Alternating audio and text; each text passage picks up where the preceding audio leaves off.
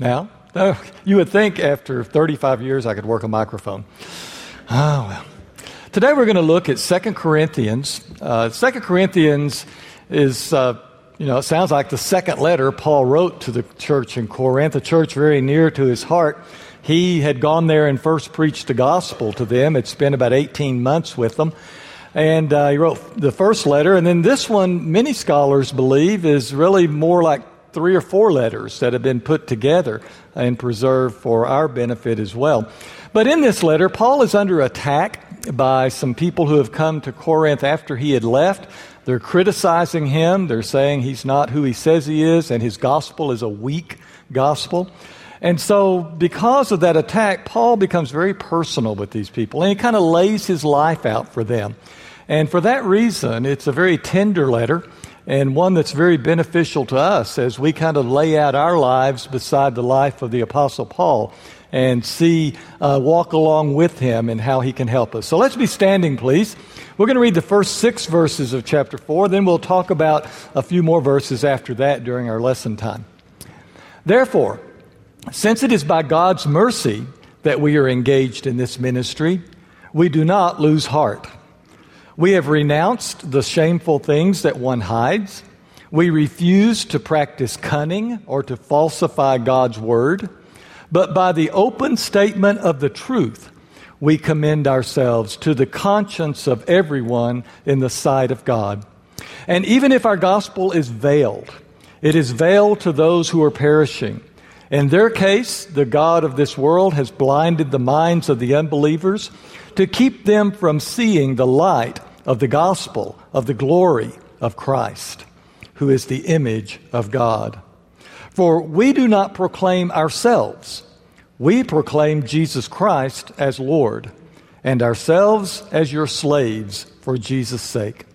For it is the God who said, "Let light shine out of the darkness," who has shown in our hearts to give the light of the knowledge of the glory of God in the face of Jesus Christ. May God bless the reading of His Word. You may not be aware, but the year 2012 is an election year. Has anyone picked up on that?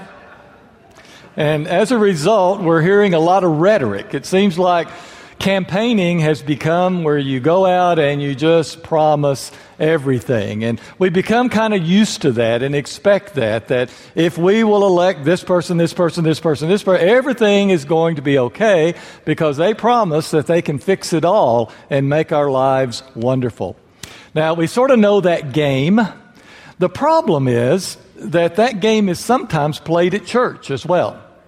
That sometimes you can come here, and those of us who stand up kind of present ourselves as having it all together, and that if you will believe like we believe, if you will do what we tell you to do, then you are going to just have smooth sailing. Your life will be absolutely wonderful. Paul is dealing with that in this little letter to the Corinthian church. Because that attitude of your faith and of God and the gospel and of Christ just kind of lifting you up and making life so wonderful and smooth and glorious at all times has been around for a long time, even back in Paul's day. Because after Paul had laid the foundation of the gospel there for the church in Corinth and had to move on to other places, some other guys came in and they began criticizing Paul. And they said his gospel is a weak gospel, that Paul doesn't really get it, because God wants to do so much more for you than what Paul is telling you he will do. In fact, they said that if you follow their gospel and the way they're teaching, you will kind of have this high all the time. You will have these ecstatic experiences. Your life will go wonderful. And if there's any problem in your life, if you'll just have more faith, if you will just say the right words, sing the right songs, do it right, then those problems will just disappear. Paul, on the other hand, says, I preach a realistic faith. Now, that's interesting. He doesn't really use those words, but that's kind of the trend or the what he's saying. And because so many times we kind of put faith and reality as two separate different things. You know, you've got your reality of your life, and then you try to live in faith, which almost ignores the reality. Paul says no, that faith and reality blend together. And that if your faith keeps running into reality and shattering, then there's something wrong with your faith, because true faith addresses reality and embraces reality and gives you a way to make it through reality. What we want to do today is take a look again at these passages that we just read through very quickly here, and we're going to kind of stretch them out a little bit. You know, one of the problems many times with reading Scripture is that we speed read, or we just read real quickly, and we kind of get a point here or a point there, or perhaps if someone stands up and reads it to us, then we kind of catch a little bit of something. But we're just going to spend our time this morning that we have in stretching this out and letting its message really come to you, and to follow along with Paul what he is saying. And therefore, I can just try to hopefully stay out of the way a little bit and let Paul teach you the gospel as he understands it. Basically, this is a section of Paul in which he is giving a testimony of how his faith has helped him through his life. And so particularly, if you're someone today that's facing some realities in your life that are difficult to face, then Paul is here right for you. He is here to explain to you what the power of God has done in his life.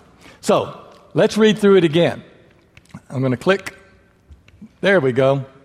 He says, "Therefore, since it is by God's mercy that we are engaged in this ministry, we do not lose heart."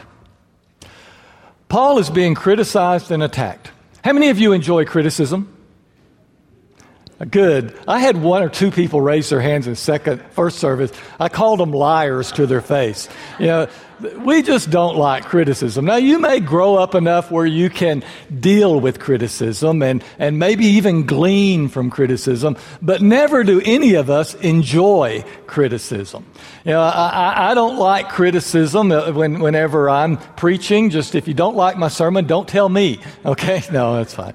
You can tell me. We'll deal with it. I really get upset. I love this church, and I occasionally have someone say, "Well, I went to that church and no one spoke to me. Nobody cares." And I don't. Anyway, it's hard. And Paul is having his very being attacked right now, so we can relate to that. That here he is, he's gone and he's laid out the gospel as he understands it. He's laid out his heart before these people. And now, because some other guys have come in, his friends are turning against him and saying, well, Paul's gospel just doesn't do it. It's not as mature as this other gospel, because these other guys are saying if we do it their way, everything's going to be wonderful. Everything will work. Paul says, let me tell you why that doesn't get me down. I don't lose heart, he says. Do you see? Because it is by God's mercy that we are engaged in this ministry. The thing that kept Paul centered at all times was the fact that he realized that his relationship with God was good. And it was good because God had forgiven him. God had blessed him with mercy and with grace. He had brought him back in and put his arms around him again. And no matter what else happens in his life, and no matter what else everybody else thinks, that he can make it through because he knows that he and God are okay. So that is something that right off the bat, I latch onto that and say, well, Paul, thanks for telling me that. Because so many times I can get distracted by so much else, and I can get down about this and down about that I forget about the mercy of God. That it is the mercy of God that is the bedrock foundation of who I am. And that knowing that He is there for me and that He loves me and we're going to make it through this together, then that gives me all the strength that I need. Paul goes on to say, and my clicker not working, you may have to click up there for me. Okay. We have renounced the shameful things that one hides. We refuse to practice cunning or to falsify God's word. Paul says, you don't have to worry about me being somebody different than the way I present myself. I preach a realistic gospel, and therefore I'm going to be real with you. And I don't try to hide who I am in order to preach the Word of God. It's not that I'm telling you to do one thing while I'm off doing something else. Neither do I try to come up with fancy things to say to you in order to get you all excited because they're true. We don't do this cunning stuff. I don't change the Word of God. I'm going to give you the Word of God as best I understand it in its full glory and its full truth. It goes on to say, but by the open statement of the truth, we commend ourselves to the conscience of everyone in the sight of God. In other words, I'm about to tell you some things, and I want you just to lay them beside your life and see whether or not they're true. You know, this is how it's worked in my life, and I want you to honestly say, okay, is that the way I'm experiencing reality as well? Is that the way that I'm experiencing God as well? Does that make sense to me? We're just going to tell the truth, he says. You be the judge. He says, now, if some people don't understand what I'm saying, if our gospel is veiled, it is veiled to those who are perishing, those who are wanting something else. He goes on to say that in their case, the God of this world has blinded the minds of unbelievers to keep them from seeing the light of the gospel of the glory of Christ, who is the image of God. Some people just don't get it, but what I'm talking about is the fact that the very image of God, the glory of Christ, the light of the gospel is available to us and can come and live within us to help us to face reality. He then goes on to say, for we do not proclaim ourselves. I'm not up here trying to make me into something I'm not. I'm not up here trying to use my personality or anything about me to convince you. It's not me that we're talking about. In fact, that's a problem that we all have in our faith. I read a statement just this week as I was studying this passage that made a lot of sense to me. It said that some people fail to see the glory of Christ because they're the ones standing in the spotlight. And I thought that was kind of interesting, wasn't it? That if you're standing in the spotlight yourself and it really is about you, then it's difficult to see how Christ is working and what Christ is doing. So Paul says, I don't do that. It's not about me. What we're proclaiming is Jesus Christ as Lord. As far as us goes, we are simply slaves or servants of Jesus for Jesus' sake. For it is the God who said, let light shine out of the darkness. You know, it's the God, if you go back to Genesis chapter 1, the God who said, let there be light, and boom, there was light. That very God has now shown in our hearts to give the light of the knowledge of the glory of God in the face of Jesus Christ. Wow. Now you say, well, Tommy, you were just telling me that it's not that way. That these other guys had come in, and the ones that were attacking Paul, they're the ones that said, oh, well, your faith will just make everything wonderful. It'll just make your life just marvelous, and you'll just sail through and face, there's just nothing, no problems. And then right there, Paul says that the very God who created light is going to come and shine in our lives in the face of Jesus Christ. Well, let's let Paul keep talking. And let him lay his life out for you. And then you lay your life out beside his and see if what he's not saying is true. 2 Corinthians 4, verse 7 through 11. For we have this treasure, and it is a treasure. The treasure is the glory of God, the light of God, the image of God, Jesus as Lord, living within us. We have this treasure, but the problem is that we have it in clay jars. Isn't that amazing?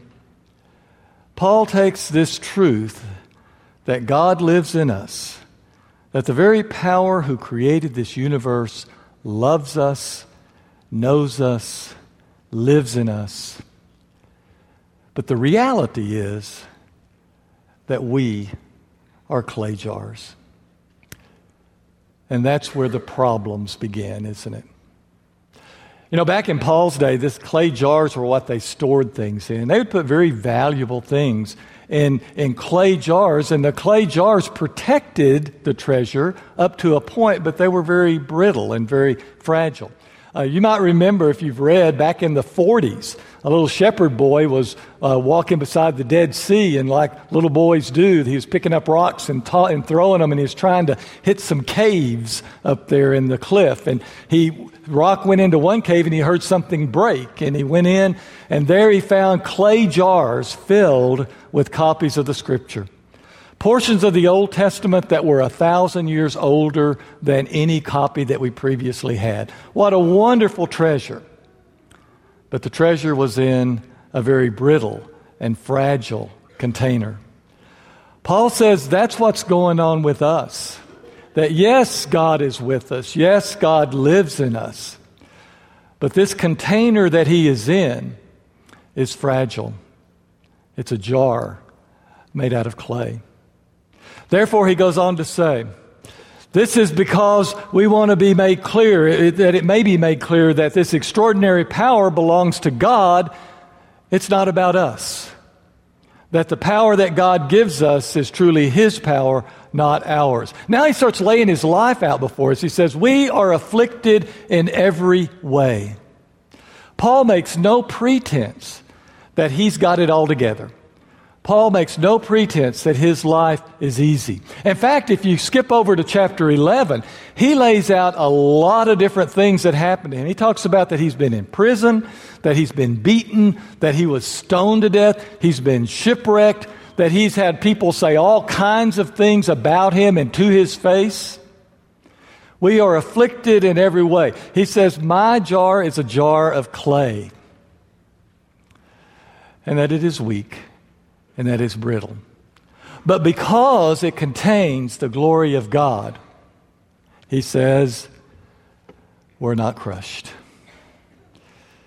Now we're beginning to realize what the power of the gospel is.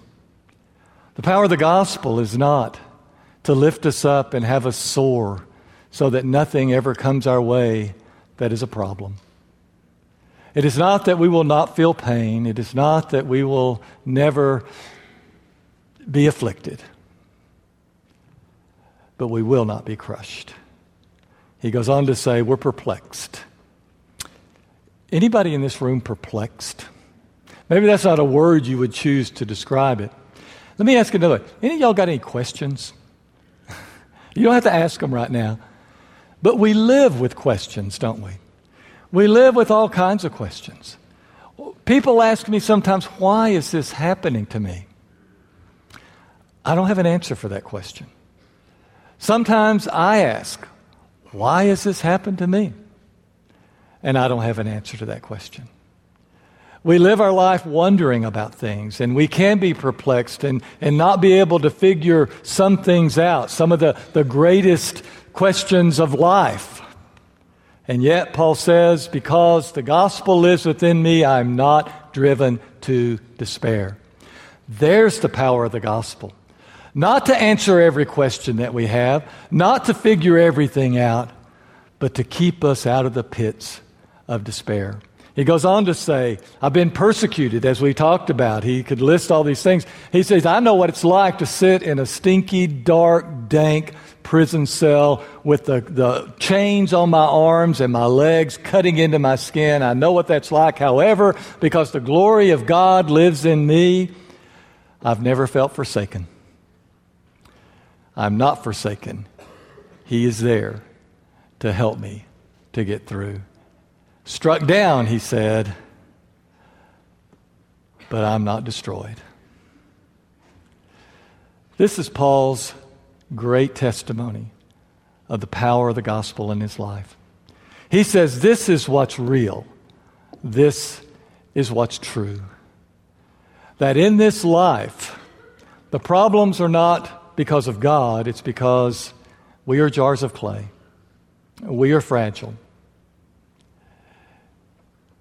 The next verse he goes on to say, always carrying in the body the death of Jesus. Paul's great call is to recognize that Jesus became human, and he knows what it's like to live in a clay jar. One of Jesus' statements that we sometimes overlook that he made to his disciples, and if you'll let me kind of paraphrase it, he says, I came and I became a human being, and because of that, I have felt pain. I came and became a human being, and because of that, I suffer. I came and became a human being, and because of that, I will die. And then he turned and he looked at his apostles and he said, do you think that you're going to have it easier than I do? The master or the slave, the servant, is not greater than the master. And if Jesus came to live and to face life in its reality and to die, then we will too. However, with the gospel inside and with the power of God inside, it's so that the life of Jesus may also be visible in our bodies. Interesting thing, you put a light inside of a clay jar that's cracked, and guess what you see shining through the cracks? The light of God. It's those places where you're broken, those places where you're hurting, that the power of God shines through. I have seen the glory of God in that way. One of the greatest blessings I have by being in the position I am is that I spend a lot of time with people who are struggling through various things in their lives. I go and see them when they're hurting physically. And so oftentimes, through the cracks in their clay jar, I see the light of God. Any of y'all remember Billy Krim? By the time I came to know Billy Krim, she was bedfast. And I would go visit her in her home or in the hospital. And she couldn't get out of bed. She was so weak. She was all drawn up. And I would walk in and I would know her condition and I'd say, hey, Billy, how you doing? And she'd say, oh, I'm fine. How are you? And I'd say, well, I'm doing fine. Well, tell me what's going on. And I would tell her what's going on, and she says, oh, I'm so blessed. You know what it's like for someone lying in a bed who can't get up and go, can't get up and do anymore, and yet through the cracks in her jar, the light of God shines, and she says, I am so blessed. I remember seeing her in the hospital one time, and when you go see her in the hospital, oftentimes they'd come in, and she was just a pincushion. They just stuck her all the time, and they came in with a needle, wonk, and I said, some of you health professionals going, it's not that bad. Well, I'm a wimp, and I told her that. I said, Billy, man, how do you do this all the time? I am such a wimp when it comes to needles. I have to talk to myself for 3 days. Okay, they're going to do it. They're going to do it. Okay, and she says, you know what? I'm that way too. She said, I hate every needle that goes into my arm. And every time I lift my arm for someone to stick a needle in it, I just say, okay, Jesus, take my hand. I need you now. And she said, he always does. Through the cracks in our jars, the glory of God is seen. Bonnie Alley. Hasn't been long since we said goodbye to Bonnie Alley. She used to sit right over there, didn't she? Oh, what a sweetheart. And those of us who came to know her later in her life and just knew her as that, so sweet, so encouraging, so kind. But then we got to know her story a little more and found out that she had no right to be sweet and kind and encouraging. She had every right to be angry and bitter and sad. When she was a young woman, her only brother was killed in a car wreck at the age of 18. And she had to give up her plans and go home and help her parents with the ranch and to help her parents through their grief. Later on, when she married, she wanted to have children. She had no children for a long time. And finally, God blessed her with the birth of a son. And he was the light of her life. He, too, was killed in a car wreck at the age of 18. She moved here to San Angelo after her husband passed away so that her younger sister could take care of her in her old age. She ended up taking care of her sister through her illness. and through her death. And on we go. And you just thinking about the things that she had suffered and the things that she had seen.